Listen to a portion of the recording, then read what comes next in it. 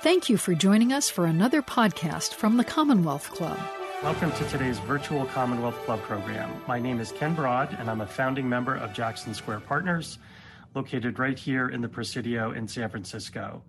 Our firm is a proud supporter of the Commonwealth Club and is pleased to underwrite today's exceptionally timely program with Ray Dalio, founder, co-chief investment officer, and chairman of Bridgewater Associates. Ray is a prolific author and leading expert in investment philosophy and corporate management. His latest book, Principles for Dealing with the Changing World Order, Why Nations Succeed and Fail, is a far more detailed and expansive perspective that materially furthers a topic Mansur Olson described 40 years ago in his seminal book, The Rise and Decline of Nations. Ray walks us through 5 centuries of economic conditions, political movements, and major shifts in wealth and the power of nations. He highlights the hidden patterns and provides insights derived from history to better understand and navigate the times to come. Moderating our conversation is the relentlessly inquisitive Sir Michael Moritz, a partner at Sequoia Capital.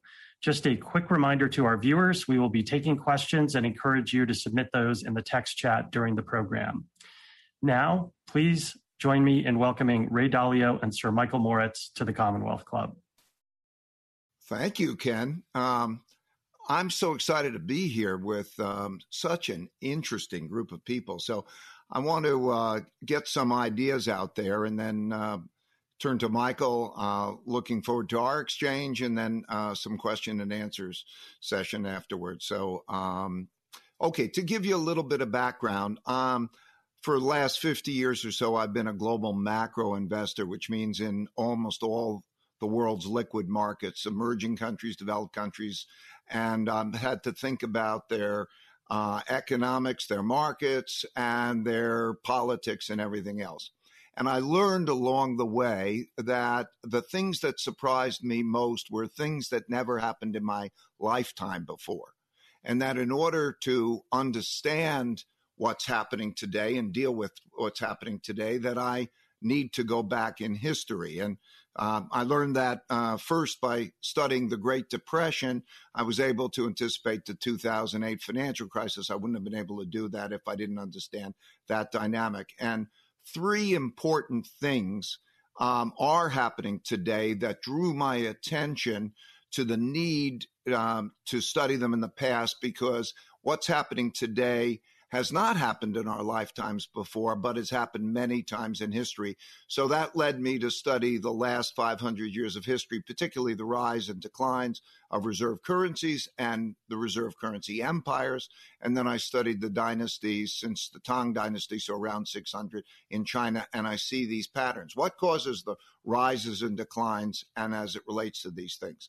So I have a few slides that I'd like to go over with you. First, if you could put up the first slide, I'd appreciate it. Thank you. So what are these 3 big things that are happening now in a way that they never happened before? First, there's a size of big debt creations and then debt monetizations. In other words, central banks were running deficits, and central banks are buying the bonds, and financially is monetization of that. And that's having repercussions through the world in the form of markets behaviors and also inflation rates and that. So it's particularly important in the world's leading reserve currency. So that's what prompted me to want to study the rises and declines of these reserve currencies. The second is the amount of internal conflict, particularly over wealth and values gaps, the polarity, the development of populism on the left and populism on the right, and that type of conflict, which we see as almost irreconcilable differences. And that's nothing like that has happened in my lifetime. I like to measure things, so you'll see some of these measurements. And the third is the rise of a great power, in other words, China, to challenge the existing great power and the existing world order. And that's leading to external conflicts, which we're seeing play out now. And never in my lifetime was there such a power. The Soviet Union was not an economic power. Russia today, for example, has a per capita income of 1/12 of the United States and about the size of Italy. And in studying these cycles, these movements, particularly when those three things happen together, I also learned more about the importance of acts of nature. Acts of nature have actually toppled more civilizations and had more, killed more people and so on than any of the previously mentioned things, including wars. And they take the form periodically of pandemics, droughts, and floods. And then number 5, which is the most important over periods of time, is knowledge and technology advances. So what it looked like over time is almost like I was watching the same things happen over and over again. And then there's this evolution that takes place because of this knowledge and technology advances. So it almost looks like the same things, the same stories are playing out with the same characters, except they're changing their clothes and they're using the different technologies. So I'd like to show you some signs of that. I like to measure things. In the book, there are many measures, but I'll show you just a few of them here. So if you can go to the next slide, please. So starting with the debt creation and the monetization, the top chart shows debt to GDP for the private sector, total debt to GDP, going back to 1900. And it shows the dynamic, the one below it in the blue line shows the interest rate, short-term interest rate. And in the red line, it shows the printing of money and the creation of money as measured in the monetary base. And so you could see that when there's a lot of debt, and like in the first circle, and you go down, and there's the hitting of a zero interest rates, that form of easing ceases to exist. And then you get a lot of the printing of money, which causes the reaction. And that's, I mentioned that before, that studying that dynamic is what allowed me to deal with the 2008 financial crisis, which is the next line on the chart. You see the circle on top, high debts, hits zero interest rates, and then the large printing of money. And you see that come in two waves, that printing of money. And that passes itself through the financial system and through the economy in that way. So, and we'll deal with the consequences of that in the question and answer session. The next chart, please. These charts, the one on the left shows how big the wealth gaps are. The one on the right is how big the income gaps are. And so they're the largest since they were in the 1930s. So that's a source of conflict. And it's behind, of course, the populism of the left and populism of the right in terms of classics. You know, in the 1930s around the world, that played out in 4 democracies choosing to be autocracies in order to get control of those types of conflicts and the populism that's associated with that. And we have that. We see that in many different ways. And of course, that has the political dimensions that we'll probably talk more about in the Q&A, that even extends to the point of, are there such irreconcilable differences that we've lost compromise because no side is willing to lose? It's a question like in the 2024 elections, will any side accept losing, and how does that affect our system? So that I wanted to go back and study too. The next one, please. This chart goes back to 1900, and the red line shows Republican in the House and in the Senate, and it shows how conservative the votes are. The red line going up means more conservative. The line going down means more liberal, less conservative. And the blue line shows the same for the Democrats. And so what you could see is the gap in the values is the greatest since 1900. I had another chart, but I forgot to include it, which showed the amount of voting across party lines. And there's the least amount of voting across party lines, least compromise as there ever was. And so that also, what's happening now with this internal conflict, made me want to study that. So next chart, please. This chart shows the rises and declines of different empires going back to 1500. I'm blessed by having a fabulous research team, and that we dig through archives and we formed different measures of power. I'll show you 8 different measures of power that we're looking at to help to construct these times. But they're an average of those measures of power to create an overall power index, and that goes back to 1500. And you could see, like the red line is China, and you could see when we started out there, China was at the top, and if you follow that along, you see the big drop in the power of China from just after 1800 till just after the liberation, as they call it, 1949, and you see that then since then the big acceleration in China, rise in power. You could see the Dutch. The Dutch were the richest, the next after that. And so you could see that arc in the orange line. And then you could see the British in the black line. And you could see the American Empire in the blue line. And you could see then other countries, other empires at the time, Germany, Spain, which really represented the Habsburgs, and Japan, Russia, and so on during those periods of time. So we can clearly see the rises and declines of empires, and we could clearly see the very rapid rise of China as a power to rise to challenge each other's. And we also can see that in those crossover periods, there's a greater risk of war. There's been a history of war. Turn to the next chart, please.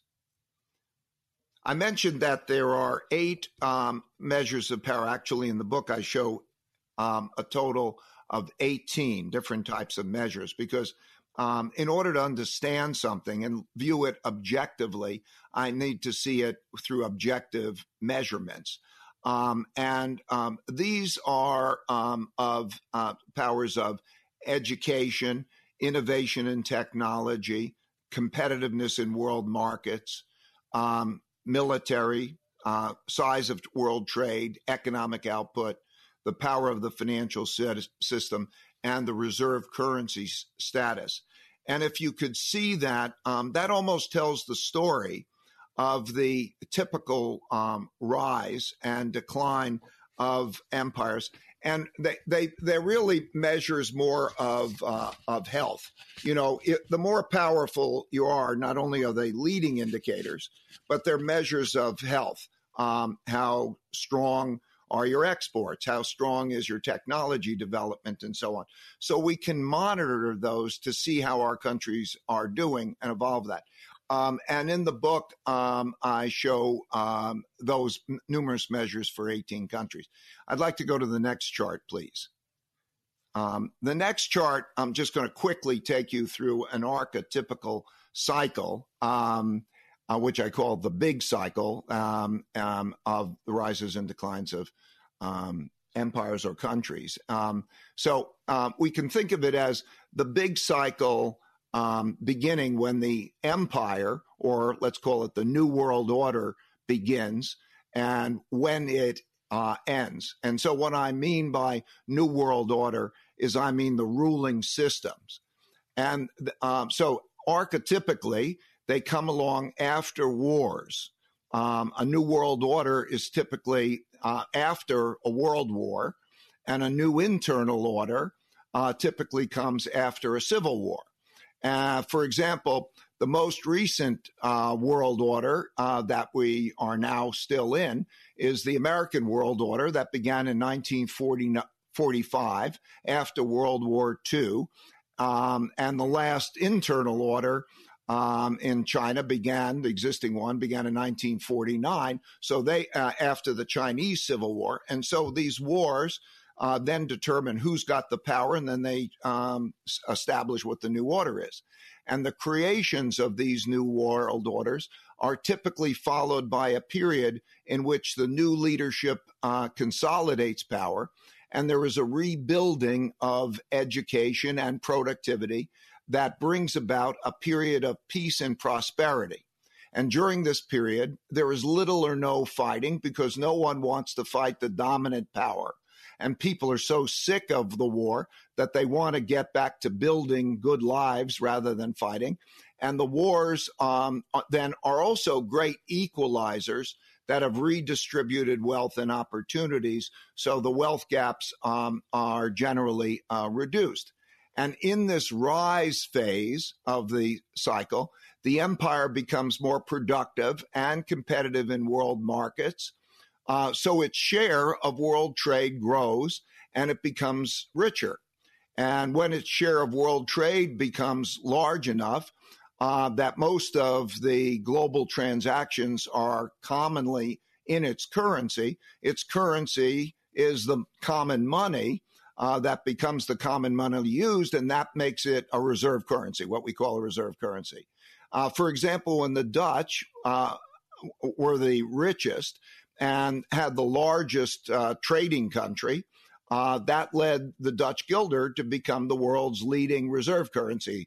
And the same was true for the British. When the British became the largest and richest trading empire, that led to the British pound becoming the world's largest reserve currency. When the U.S. became the richest and largest trading country in the world, that created the U.S. dollar as the world's reserve currency. And now with China growing, it's beginning to become a reserve currency. So, and that also happens with the world's financial center. During this phase, these countries developed the world's financial center. So, for example, the Dutch, when they were on top, Amsterdam was the world's leading financial center. When the British were on top, London was the world's leading financial center.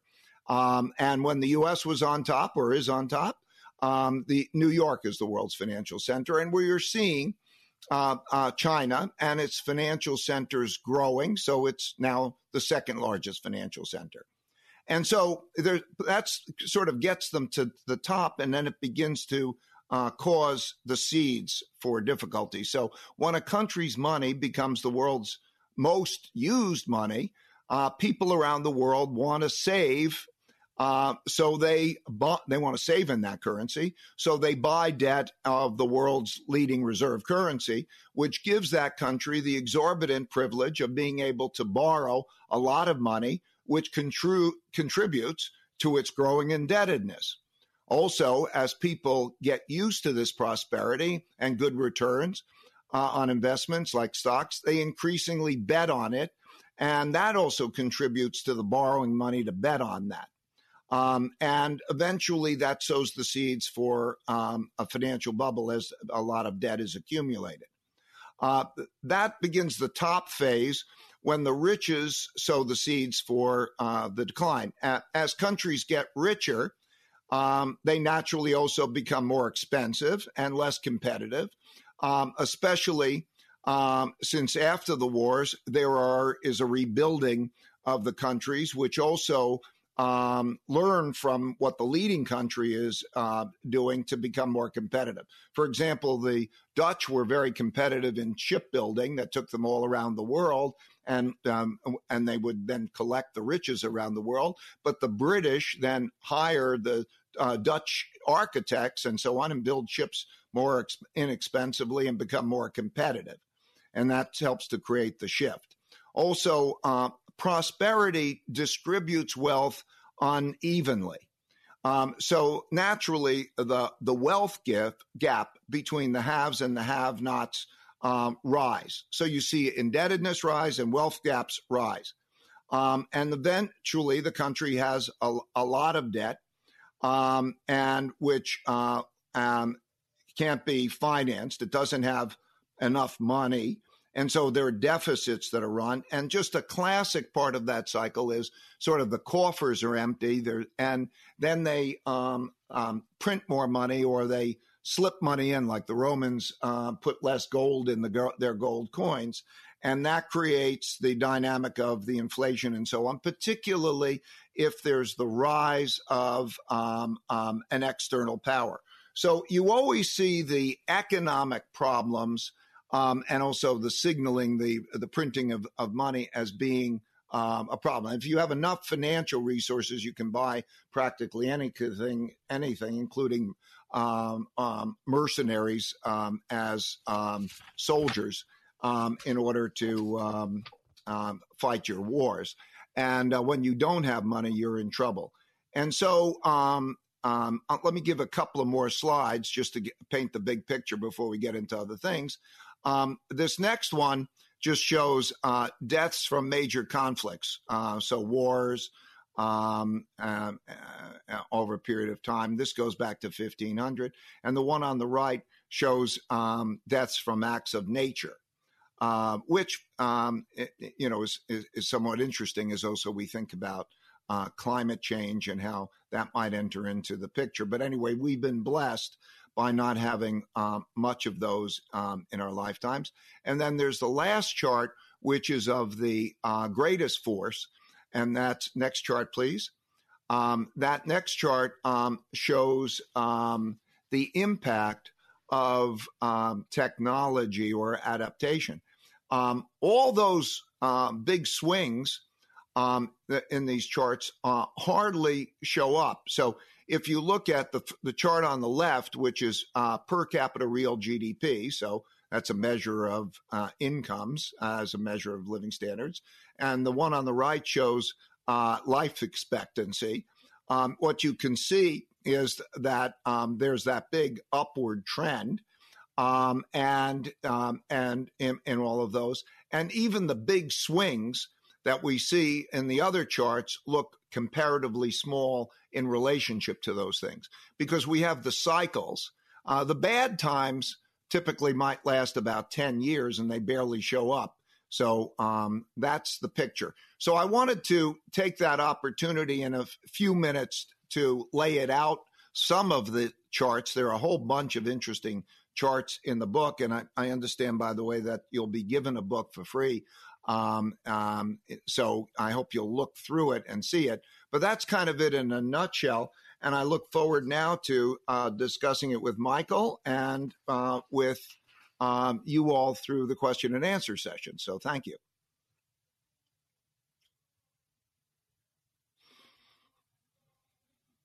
Michael, over to you.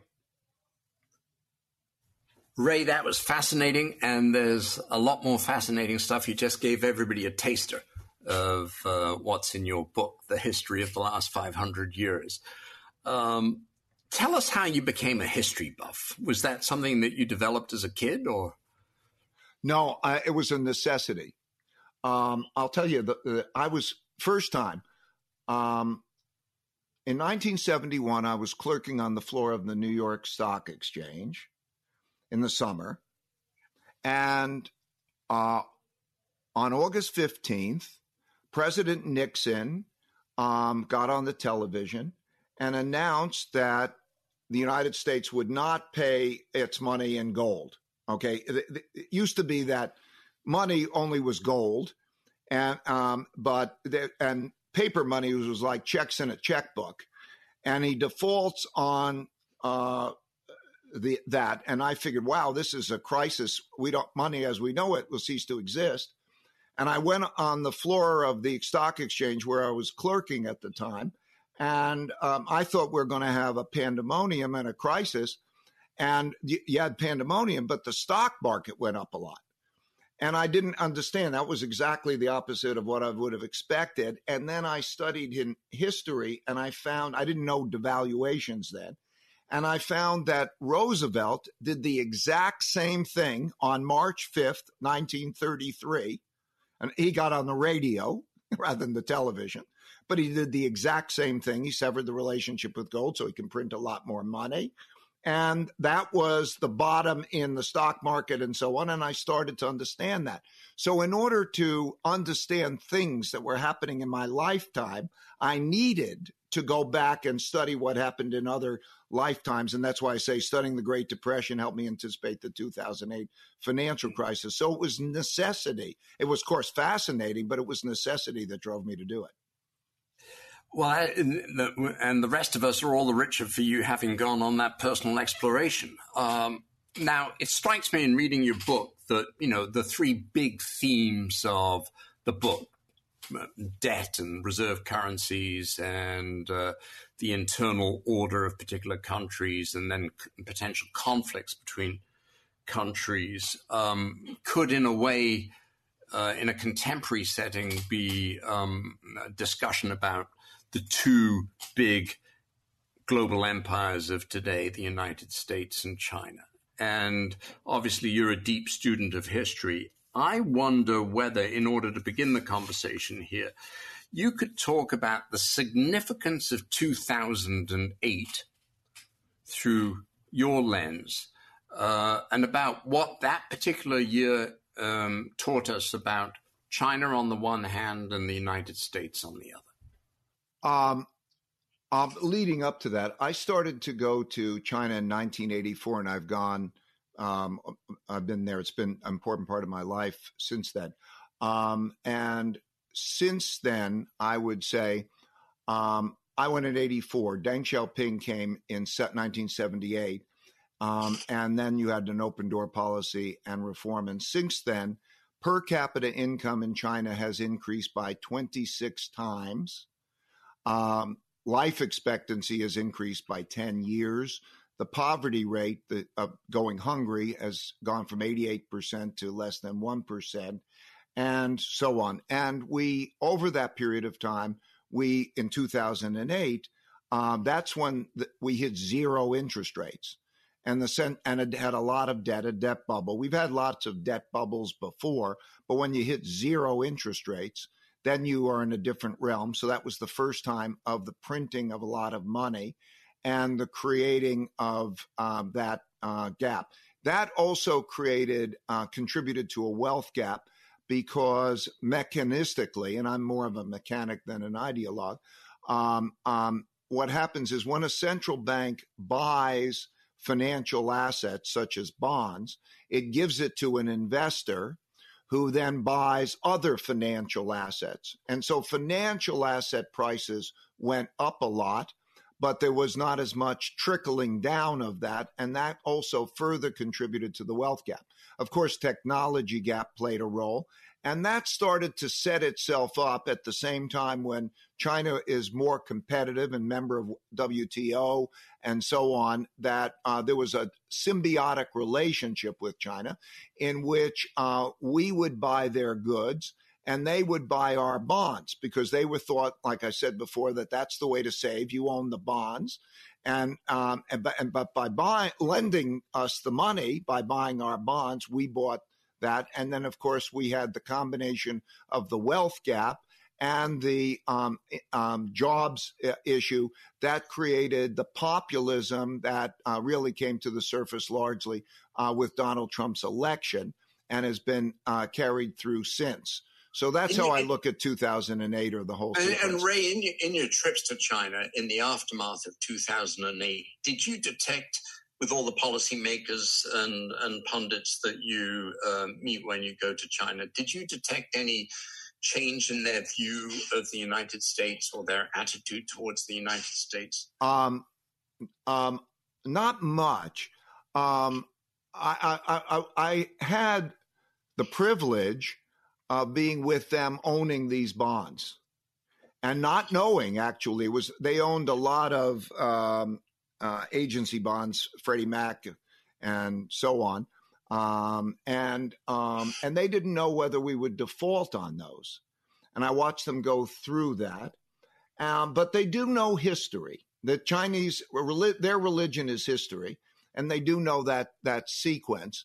It wasn't really, the change didn't arrive much from that. They knew to build their economy and continued on. the change, I would say, came more as populism emerged, particularly, let's say, Donald Trump's populism more, and the now the broadening of a anti-China. Democrats and Republicans and most Americans are now more anti-China, and all of that together, I suppose, with watching what's happening now has affected. I think the threats and the recognition that there are two different approaches to doing things. So there's an ideological warfare as well as that evolved more, I would say, in the last, particularly 10 years. Xi came to power, the Xi administration came to power 9 years ago, or almost 10 years ago. And they were mostly focused internally on how to do certain things like, again, reform their economy, make it more global, make more open up, develop financial markets, and then also deal with corruption, the big anti-corruption policies. And then we, of course, then had what we know has happened since. As you contemplate China and have thought about it and continue to watch it avidly, what are the sorts of lessons that you would encourage Americans to take away from the China history of the last 30 years that perhaps we could apply here? Well, the most important thing is to try to have people who haven't had much contact with China to actually understand what's going on and the motivations behind it. And it's not easy because the communications is not so good.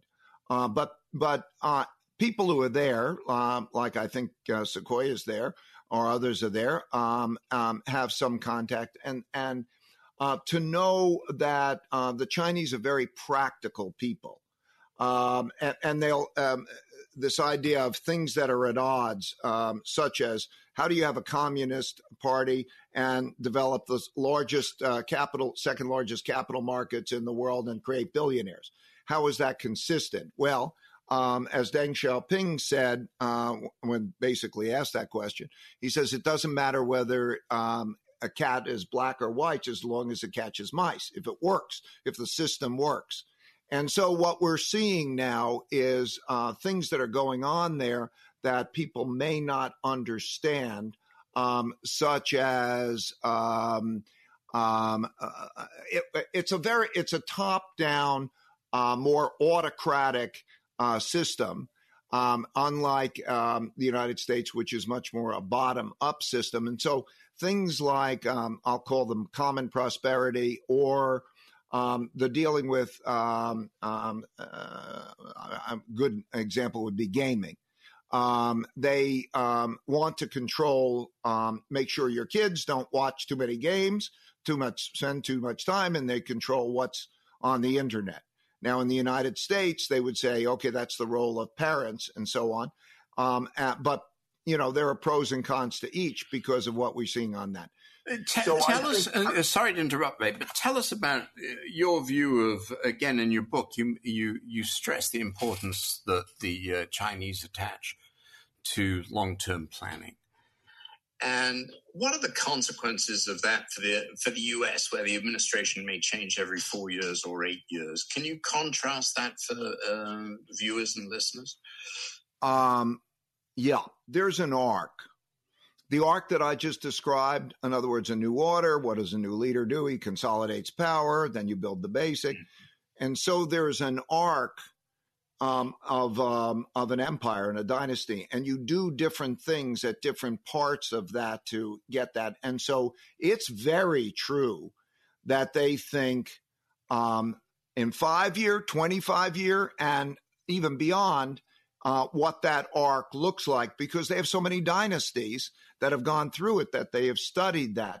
And so that's their approach. I think there's... Is that a big competitive advantage, do you think? Oh, it's a huge competitive advantage. I mean, just thinking, where will we be 5 years from now? Now, of course, we have a different competitive advantage, okay? But where will we be 5 years from now? Where will we be 10 years? The plan to put resources behind new technologies, So like the 2025 plan that was so controversial. And they measure their performance against that plan like a good business would. They have the metrics, and every 2.5 years they review it, and they fire the people who don't deliver it, and it's kind of like that kind of almost corporate management. What they lacked before and have changed is the creativity element. In other words, you have a plan.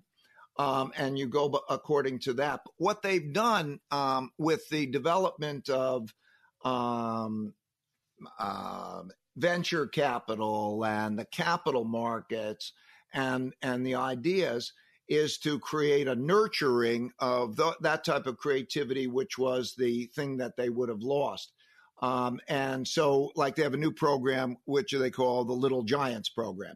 And the Little Giants program is to find in each of the provinces, like the best new ideas that have competitions. It's like Dancing with the Stars or something. They have these competitions and you find out who wins. And then they get venture capital money and you can privately invest in them. And then they go public in a new stock market in Beijing. So it's more like that. The United States has what I would say the great competitive advantage, which I don't think it's taking full advantage of, is that it's a country of immigrants in which we can draw the best and the brightest from all over the world, and they can be citizens, and you have rule of law, and you have intellectual property protections, and you can create a very, very creative environment. Of course, in China, they have numbers on their sides. The population is more than 4 times the size of the United States population. So naturally, as they raise their per capita income, if it gets to be half the U.S., then China is twice the size of the U.S.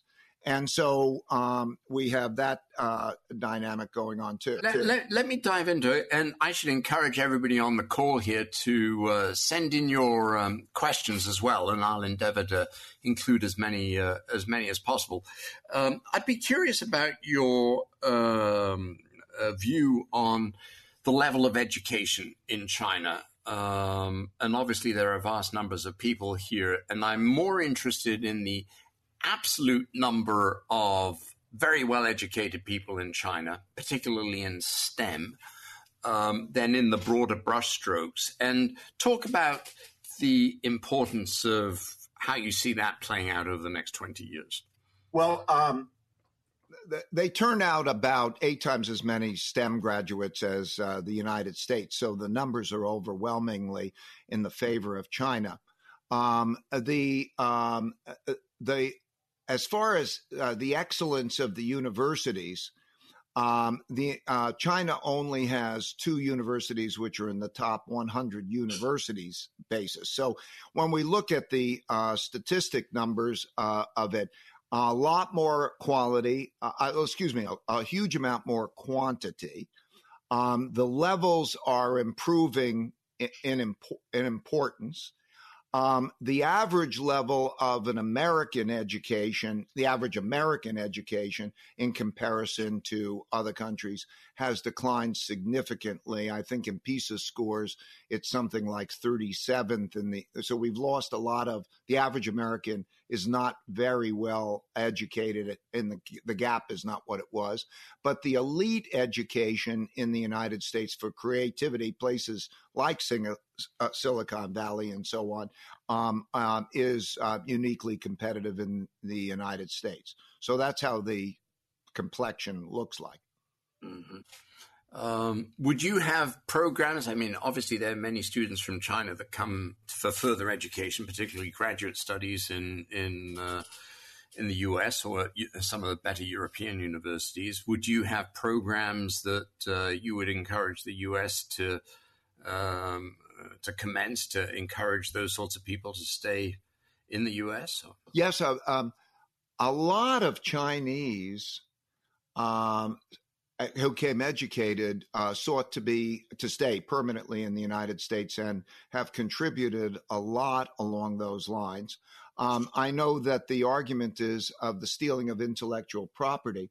That's a whole other argument, but it's also very difficult to retain and prevent that. And there's a question of a cost benefit. But I do, as I said before, say we are unique in being able to attract the best and the brightest in the world to be able to do that and to create those cultures. It's a unique benefit, which I think everybody would benefit from. But you have to deal with that in terms of the sense of intellectual property protections. Intellectual property protections have not historically, or even now, they're very difficult because of the nature of cybersecurity. Ray, one of the things that you just touched on in both of in the answers to both of my previous questions was immigrants and immigration and the influence of immigrants. In reading your book, I didn't see you place a lot of emphasis on that. Am I wrong about that? Well, I don't. There's so many subjects. I think I made clear about that in the book. I don't know how many paragraphs, but anyway, let me be clear. That's the uniquely defining characteristic of the United States and one of the great advantages, I think. Have any other previous empires benefited as much from immigration as the U.S.? Not from immigration. The United States, I mean, of course, some countries, Australia, some countries have benefited, of course, from immigration. But what you see across dynasties, even if you were to see the Chinese dynasties, and it goes back really to Confucian definition of meritocracy, is that the creating the greatest opportunity of drawing on the broadest population has been integral to success. So if you see, for example, in the Sung dynasty, this goes way back, or back to Confucian, when they, you don't know where the best are going to come from, what part of the population. So to allow the greatest accessibility of that population draws the best talent forward, and it also creates a system which is fairer.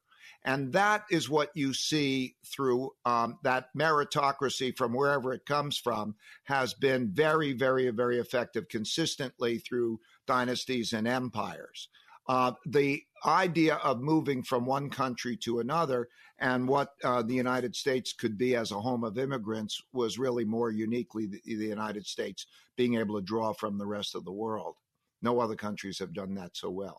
One other question, and we have a lot of other things to talk about. We haven't talked much about debt and reserve currencies in the U.S., and I want to get to those. But I am interested in your views of demography and how the composition of populations in different countries, whether it's the U.S. or China or Japan or Italy, perhaps, how that influences your view of the next 10 or 20 years for each of for these various countries where demographic patterns differ?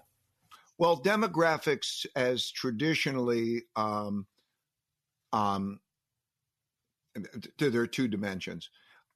What is your working age population relative to your retired population? As the one is supporting the other, that can be more difficult as you move more into people who are not working, retirement, and have health issues. And how does that work? That's part of it. And then, of course, GDP, or economic activity total, is the number of people times the output per person. But it really so looking at it those two levels, the real question is, what is the development of technology and productivity that replaces people? Because simultaneously what's going on is that sometimes we can have an issue that people technology is replacing people. And as it does, then that's a divide the pie. So some people can argue it's not anywhere a significant problem in an environment where technology is contributing to productivity by a greater amount. That's a divide the pie question more than it is a demographic question. So I think I would be leaning more in that direction. Mm-hmm. Now, let me as I mentioned at the beginning, and as you pointed out in your slides, debt and the issue of the reserve currency are enormously important in your mind as you think about what it is you do every day in investing. I think for many people, the idea of federal debt or reserve currencies are very abstract things. Can you put them in? Can you clarify the importance of both? For the everyday listener, really. Great. I'll try. I want to describe the mechanics, the cause-effect relationship of it. So one man's debts are another man's financial assets. And when there's more and more debt, that either has to be paid back in, let's call it hard money, which creates an economic downturn. Just by the nature of debt, when you borrow, you can spend more than you earn.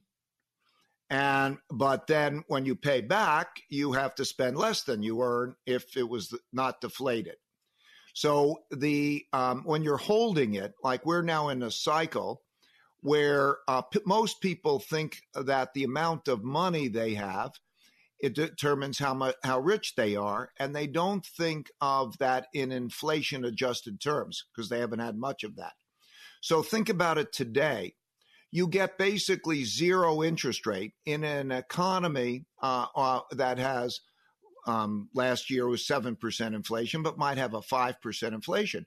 So when you think of cash, one thinks, oh, that's a safe investment. You don't realize that you're losing maybe 5% of your buying power every year, and that's not a safe investment, and that's not a good investment. So the mechanics of this, we're now in the part of the cycle where they, put out a lot of money. There's a lot of checks and everybody gets a lot of money and everybody's happy about that. But of course, as people spend the money, prices go up and then people are surprised by inflation and they have a higher level of inflation. So as that tilts, it changes the willingness to lend. And also in the world, because the world is owning so much dollar-denominated debt, because it is the world's reserve currency, and they save in that, portfolios are heavily skewed to dollar-denominated debt. Now, if those didn't want, they're going to have to buy a lot more debt because we're still going to have a lot of deficits, and we're still going to have to sell that debt. And if they choose to sell that debt, and then you have to, not only the new deficits that has to be sold, but you have other debt that's sold, and that puts the central bank in the position of printing more money. So that's a very risky situation for both inflation and for the reserve currency status. Are there any plausible alternatives today to the dollar as a reserve currency? Two purposes of a currency are a medium of exchange and a storehold of wealth.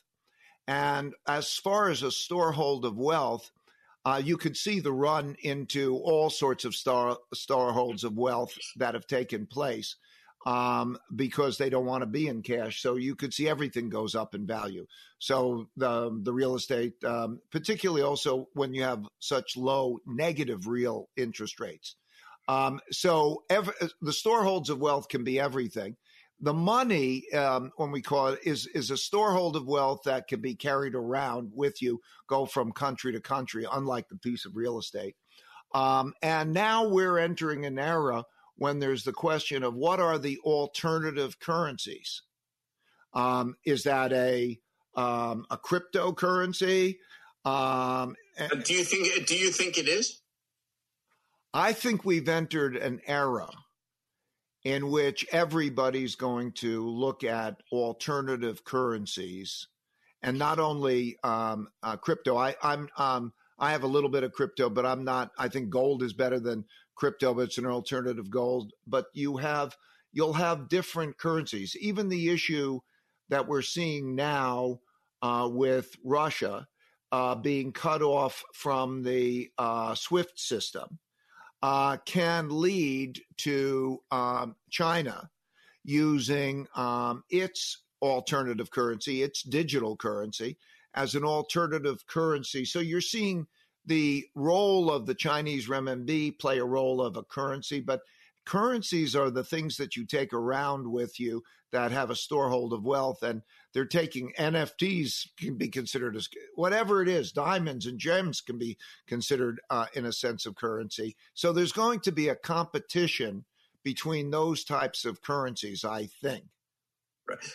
We're going to run out of time pretty soon, so let me lob a couple of audience questions at you, if I could. One of which was, can anything be done, Ray, to change the destiny of these big cycles that you write about? It's basics, really. It's almost like the three big things. First, are you earning more than you are spending? Do you have a good income statement and a balance sheet as a country? The country is just the aggregate of its people and companies. So you have to do that. You have to be financially sound. And number two is you have to work well together rather than to have conflict that does you harm. Okay. So that's true of all countries. You need to do those things. It's not necessarily easy. How do you spend more than you earn when everybody wants more money? And how do you get more productive? Your living standards, your power rises when you become more productive, but okay. And then, achieve that. All the things that are in support of that are great. Like education is one of the best investments that we can have. And we terribly neglect like public education in many ways. That's a great investment. You could do a lot there. But we have to work well together. And so that, at the end of the day, the country has got to be strong. Strong, it's an internal question mostly. Be strong. And of course, you have to support military, but that's an expense, and how you do that. And then I think, so item number three, you've got to have the good finances. You have to have the good harmony to work well together. And you have to not get in a war with a power that's going to mean the cost of that war is going to be great, which means that you have to put above all else how that is achieved. And if you do that, it's really not a problem, because if you think about today, we have more resources than we've ever had. Real per GDP, health, everything is better than we have ever had. And if we allocate that well and we are peaceful and productive together, that can be extended for as long as it lasts. There's another question, speaking of debts, from an audience member, which is talking about what are your thoughts, Ray, on unfunded public pension liabilities, and what does the end game look for many states and municipalities? It's a very big issue. It's if you take unfunded liabilities, not just pension, but you take healthcare liabilities and such, those unfunded liabilities are actually greater than the amount of debt in existence. So the promises to deliver are very large. And I think that it's very simple. They will either be dealt with by through taxes and redistributions to fund those unfunded liabilities as well as debt, or money will be printed, and the reduction in real interest rates will continue. Over the last 20 years or so, real interest rates, in other words, interest rates in relation to inflation, have fallen by 500 basis points, 5%. And I would expect that you're going to see more of that take place, just sort of the way that we saw it take place before. So I think that that'll be the way that it's likely to be dealt with, because the issue is defaulting on those. And if there's defaults on that, that produces depressions and political problems. So I don't think that that's realistic. So I think they're big. I think they're an issue. I think that they will be dealt with by printing more money, because if you're owning a liability, there's only a certain number of dollars you have to give, and dollars can be created. Ray, we have time, unfortunately, for just one more question, which is this. Reading your book, it's fairly easy to conclude, perhaps wrongly, that you believe that the U.S. is in a period of irreversible decline. First, is that assumption correct? And two, if it is, what can be done to arrest it or change the trajectory? I have a belief that if nothing's predestined necessarily, if, like I said before, if you worry, you don't have to worry. And if you don't worry, you need to worry. And what I mean by that is if you worry about these things, that will probably cause compensating adjustments to be made so that we would worry less about them. And if you don't worry about them, that's really scary because this is worrisome. These issues are worrisome. But as terms of what needs to be done, you need to get those things we have said before. The thing I look at for every country is how are its finances doing? Do you earn more than you're spending and so on? Second is, are you civil with each other and work well together? And third, are you at risk of an international war or not? And if you can handle those things, you're going to be okay. And today, are you feeling more optimistic about the United States than you did 10 years ago, or less optimistic? Much less.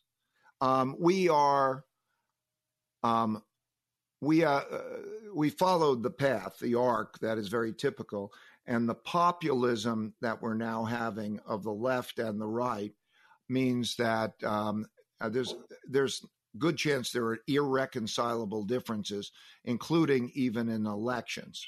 I could imagine a situation where in the next presidential election, and not just for the president, for all seats, that there will not be an acceptance of losing.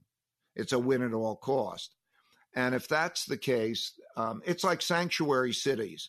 When the federal government says, here's the rules, and then you say, I may not obey those rules.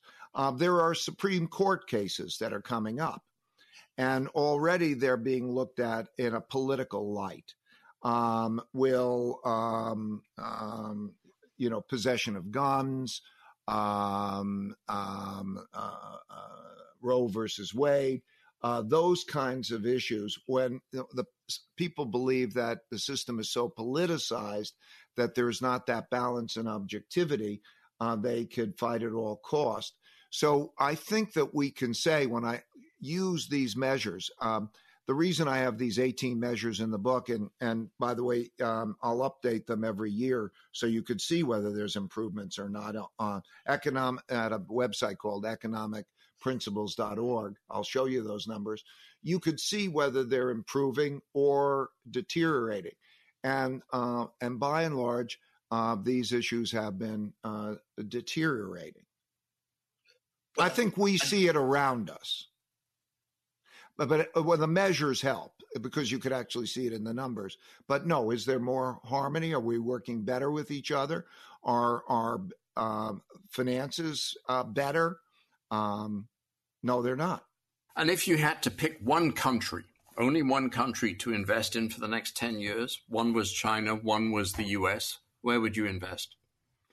I think that particularly, first of all, I would be in both of those countries, because in both of those countries, in terms of major technology and innovation decisions, they're likely to come from both of those countries.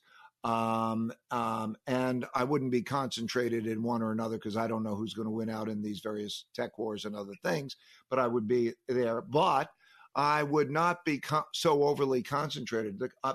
I like Singapore and the region in the that area of the Southeast Asia area. I like a little bit of exposure to India, but that's particularly Southeast Asia. And again, I use those three criteria. How are they doing financially?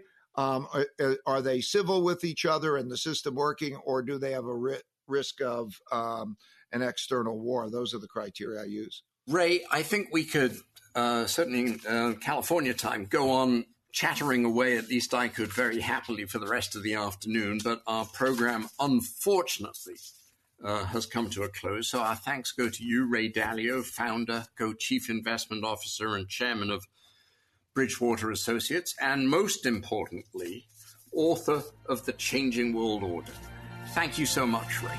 Thank you, Michael. Thank you all.